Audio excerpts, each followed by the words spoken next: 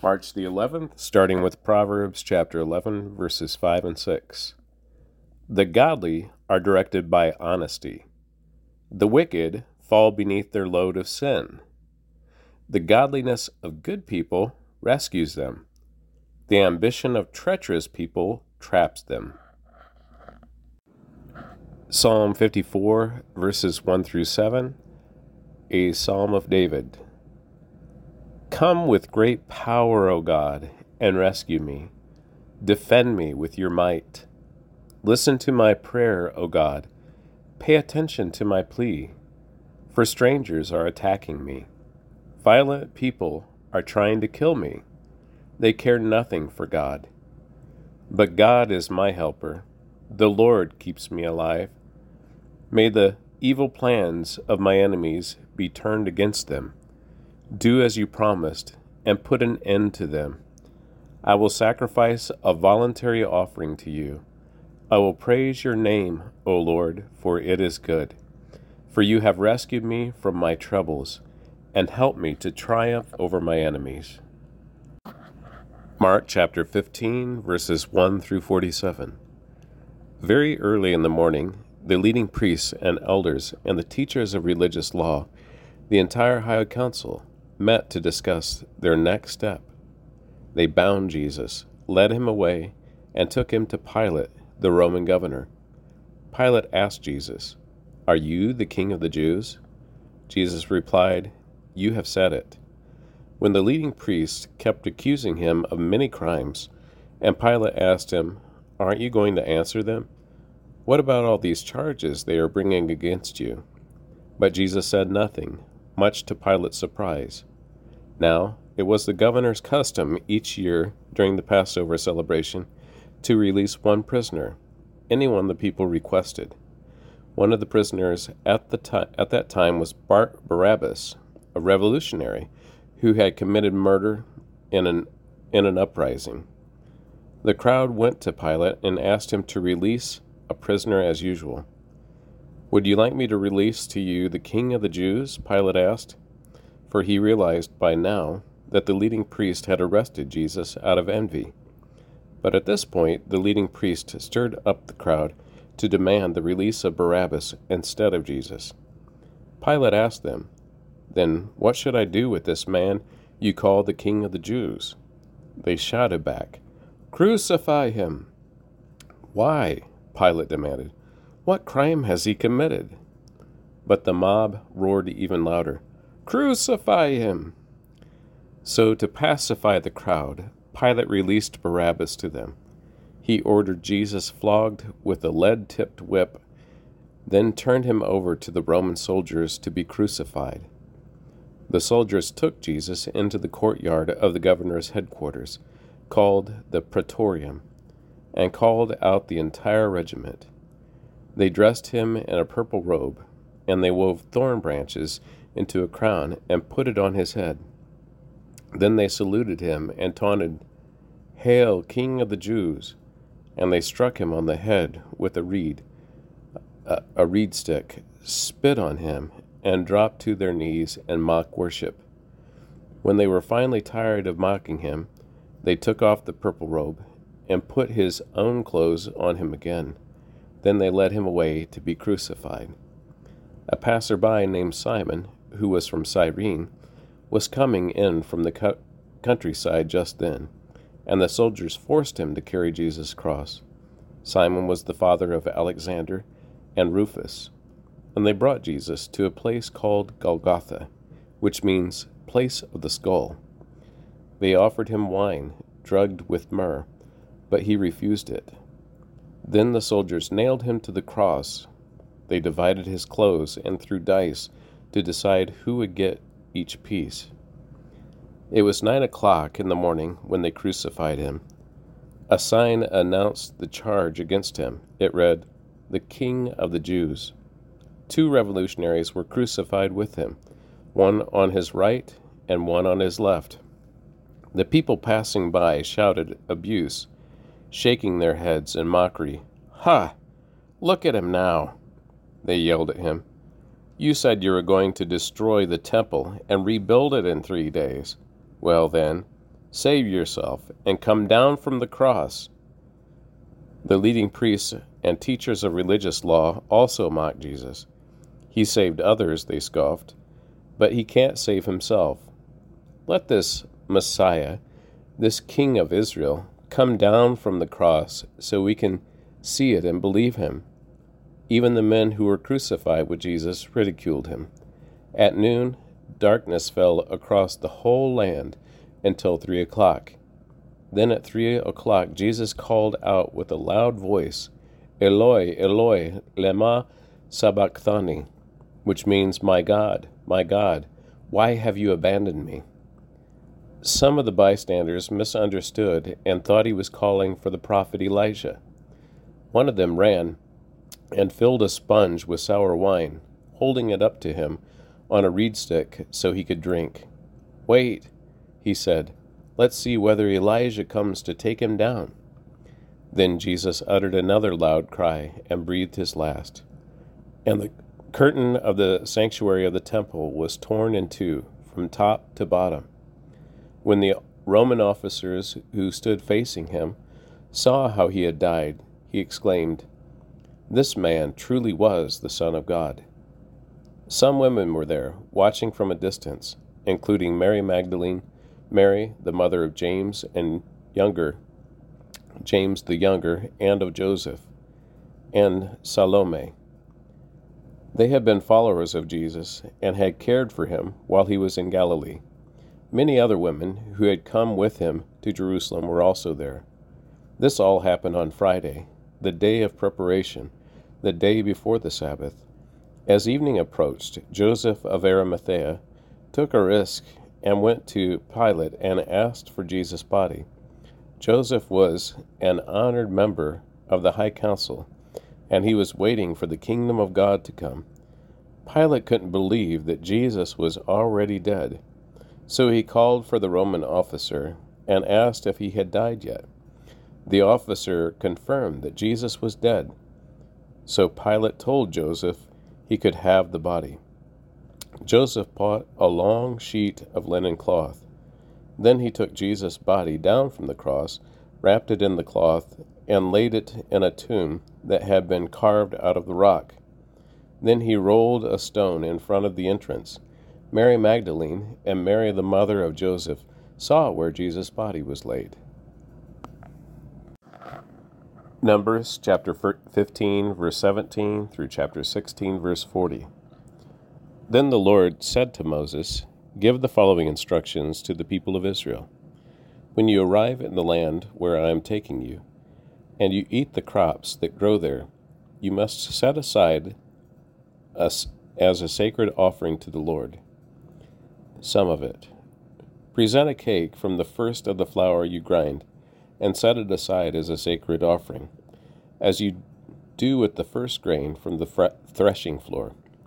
Throughout the generations to come, you are to present a sacred offering to the Lord each year from the first of your ground flour. But suppose you unintentionally fail to carry out all these commands that the Lord has given you through Moses. And suppose your descendants in the future fail to do everything the Lord has commanded through Moses.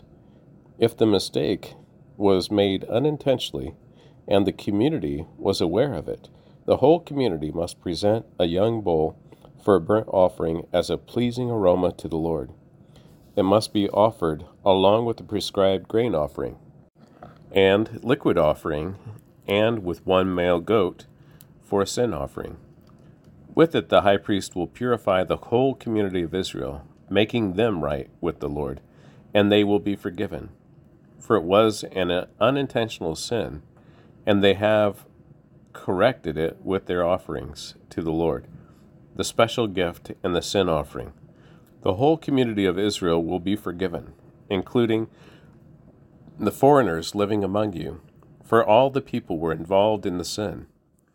If one individual commits an unintentional sin, the guilty person must bring a 1-year-old female goat for a sin offering. The priest will sacrifice it to purify the guilty person before the Lord, and that person will be forgiven. These same instructions apply both to native-born Israelites and to foreigners living among you. But those who are brazenly violent, violate the Lord's will, that is, whether native-born Israelites or foreigners, have blasphemed the Lord, and they must be cut off from the community, since they have treated the Lord's word with contempt and deliberately disobeyed his command. They must be completely cut off and suffer the punishment for their guilt.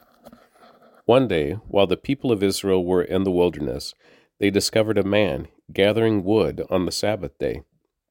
The people who found him doing this took him before Moses, Aaron, and the rest of the community. They held him in custody because they did not know what to do with him. Then the Lord said to Moses, "The man must be put to death.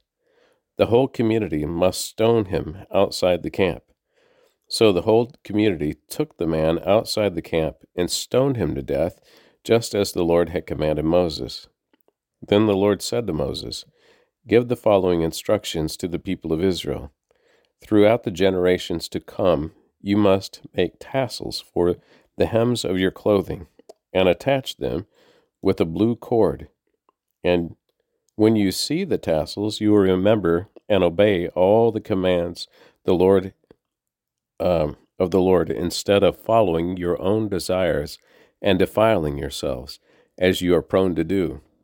The tassels will help you remember that you must obey all my commands and be holy to your God. I am the Lord your God, who brought you out of the land of Egypt, that I might be your God. I am the Lord your God." One day, Korah, son of Izhar, a descendant of Kohath, son of Levi, conspired with Dathan and Abiram, the sons of Eliab, and On, son of Peleth, from the tribe of Reuben. They incited a rebellion against Moses, along with 250 other leaders of the community, all prominent members of the assembly. They united against Moses and Aaron and said, "You have gone too far. The whole community of Israel has been set apart by the Lord, and he is with all of us. What right do you have to act as though you are greater than the rest of the Lord's people?" When Moses heard what they were saying, he fell down on the ground. Then he said to Korah and his followers, "Tomorrow morning the Lord will show us who belongs to him and who is holy. The Lord will allow only those whom he selects to enter his own presence. Korah, you and your followers must prepare your incense burners. Light fires in them tomorrow, and burn incense before the Lord. Then we will see whom the Lord chooses as his Holy One. You Levites are the ones who have gone too far." Now, then Moses spoke again to Korah. "Now listen, you Levites. Does it seem significant to you that the God of Israel has chosen you from among all the community of Israel to be near him, so you can serve in the Lord's tabernacle and stand before the people to minister to them? Korah, he has already given this special ministry to you and your fellow Levites. Are you now demanding the priesthood as well? The Lord is the one you and your followers are really revolting against. For who is Aaron that you are complaining about him?" Then Moses summoned Dathan and Abiram, the sons of Eliab. But they replied, "We refuse to come before you. Isn't it enough that you brought us out of Egypt to land flowing with milk and honey to kill us here in the wilderness, and that you now treat us like your subjects? What's more, you haven't brought us into another land flowing with milk and honey. You haven't given us a new homeland with fields and vineyards. Are you trying to fool these men? We will not come." Then Moses became very angry and said to the Lord, "Do not accept their grain offerings. I have not taken so much as a donkey from them, and I have never heard a single one of them." And Moses said to Korah, "You and all your followers must come here tomorrow and present yourselves before the Lord. Aaron will also be here. You and each of your 250 followers must prepare an incense burner and put incense on it, so you can all present them before the Lord. Aaron will also bring his incense burner. So each of these men prepared an incense burner, lit with fire, and placed incense on it. Then they all stood at the entrance of the tabernacle with Moses and Aaron. Meanwhile, Korah had stirred up the entire community against Moses and Aaron, and they all gathered at the tabernacle entrance.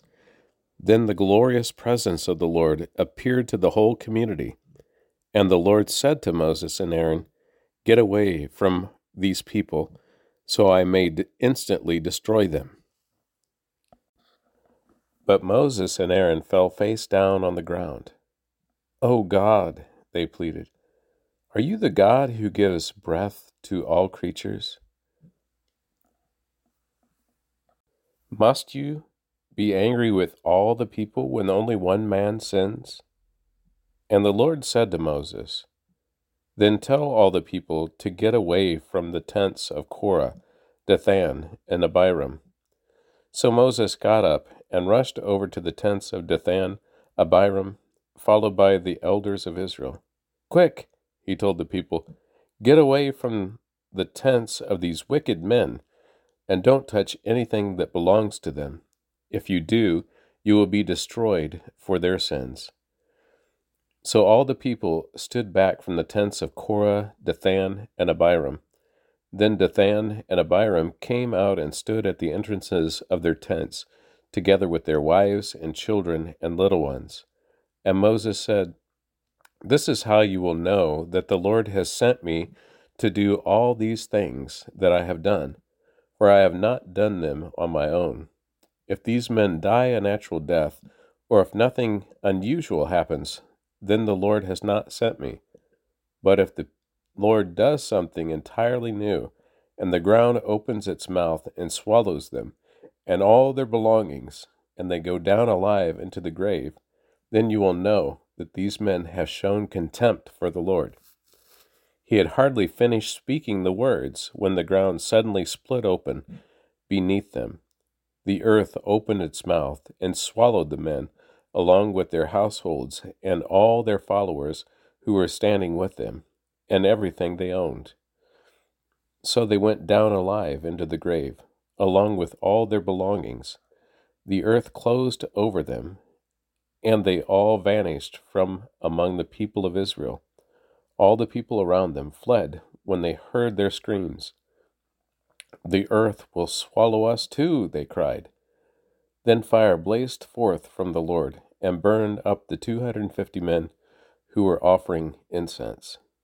And the Lord said to Moses, "Tell Eleazar, son of Aaron the priest, to pull all the incense burners from the fire, for they are holy. Also tell him to scatter the burning coals. Take the incense burners of these men and who have sinned at the cost of their lives, and hammer the metal into thin sheets to overlay the altar. Since these burners were used in the Lord's presence, they have become holy. Let them serve as a warning to the people of Israel." So Eleazar the priest collected the 250 bronze incense burners that had been used by the men who had died in the fire, and the bronze was hammered into a thin sheet to overlay the altar. This would warn the Israelites that no unauthorized person, no one who was not a descendant of Aaron, should ever enter the Lord's presence to burn incense. If anyone did, the same thing would happen to him as happened to Korah and his followers. So the Lord's instructions to Moses were carried out. And that's the conclusion of the reading of the Word for March the 11th.